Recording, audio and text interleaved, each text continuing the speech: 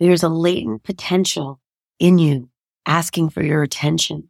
That every time you place it elsewhere, that with all of these things that keep us busy and distracted in this world, that this thing is actually really important. That it's important for the world, that it's important for your own becoming, important for your own personal evolution, and those of the lives that you will touch around you. Hi, I'm Dina, teacher and reluctant puppeteer turned host of La Befana's Table, a podcast dedicated to the art of sacred hospitality, where each week listeners are invited to feast on real-life stories of hope and healing, as well as soul-nourishing conversations with folks from all walks of life who are utilizing their gifts in both small ways and large to make the world a more beautiful place. So pull up a seat, tell some friends, and become a part of a legendary story. Welcome back to another episode of La Befana's Table. I'm your host, Dina Gregory. From the many messages I received this week, it seems like you guys are enjoying some of these more intimate conversations between you and me, so I thought I'd have another one with you today.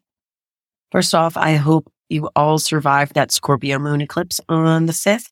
I'm not super knowledgeable about astrology, but that left me in a fetal position crying for several hours, so I want to just check on all of you. And while I was curled up a bit of a puddle of tears this past weekend, I happened upon a carousel from Amy McNee's account, which is called Inspired to Write. And it gave me words for a grief that I have been carrying deep inside me for a while, that I imagine maybe others are carrying inside them as well. And though this type of grief wasn't on the list that I mentioned last week, I think it needs its own category, which I'll call the grief of unexpressed gifts. In the carousel that was written by Amy McNee on her Instagram account, these were several of the griefs. Can you make grief plural? Anyway, these were some of the griefs that she mentioned. I grieve the art that isn't seen because of algorithms. I grieve all the art that isn't seen because of imposter syndrome. I grieve the art that isn't made because of exhausting muggle jobs. I grieve all the art that isn't made because of perfectionism. I grieve all the art that isn't made because there are more important things to do. I grieve all the art that isn't made because the market is saturated. I grieve all the art that isn't seen because of not wanting to be cringe. I grieve all the art that isn't made because it's too late. That last one really got the feeling of arriving at some point in life when you really believe that it's too late. Do you feel the weight of that? Like there's this collective potentiality of human creativity out there that's just being, left. And when I think about grief and I think about creativity, I think they are really wonderful friends.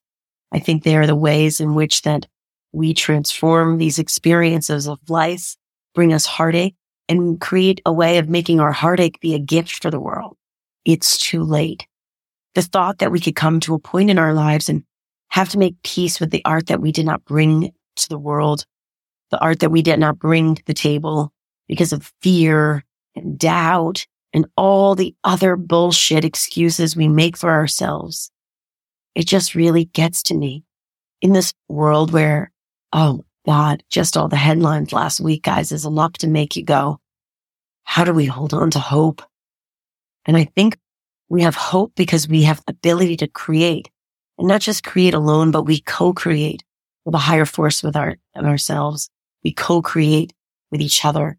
And to me, though we live in a very fractured and broken world, I believe that world is healed through our creativity, through our art, through our expression. So if you're hearing this now and have some unexpressed gifts and talents, there's a latent potential in you asking for your attention. That every time you place it elsewhere, that with all of these things that keep us busy and distracted in this world, that this thing is actually really important. That it's important for the world, that it's important for your own becoming, important for your own personal evolution, and those of the lives that you will touch around you. So take the time, bring your gifts to the table, turn that sorrow for the world into a song, right? Have the audacity to believe that if we actually bring forth what's in us, it might actually save us. That's all for now, folks. If you are Substack subscribers and receive these episodes via email, make sure to head over to the comment section so that we could expand on this conversation, that we could bring these griefs to the table so that we can tap into the aspects of ourselves that are longing to be developed so that we can transform a lot of this brokenness through creativity and beauty. That's my invitation to you this week. Much love from La Befana's table to yours. Thanks so much for pulling up a seat to La Befana's table. To get episodes sent direct to your inbox, as well as other perks such as access to our monthly community and connection hours, be sure to subscribe to my Substack, dinagregory.substack.com. Ciao!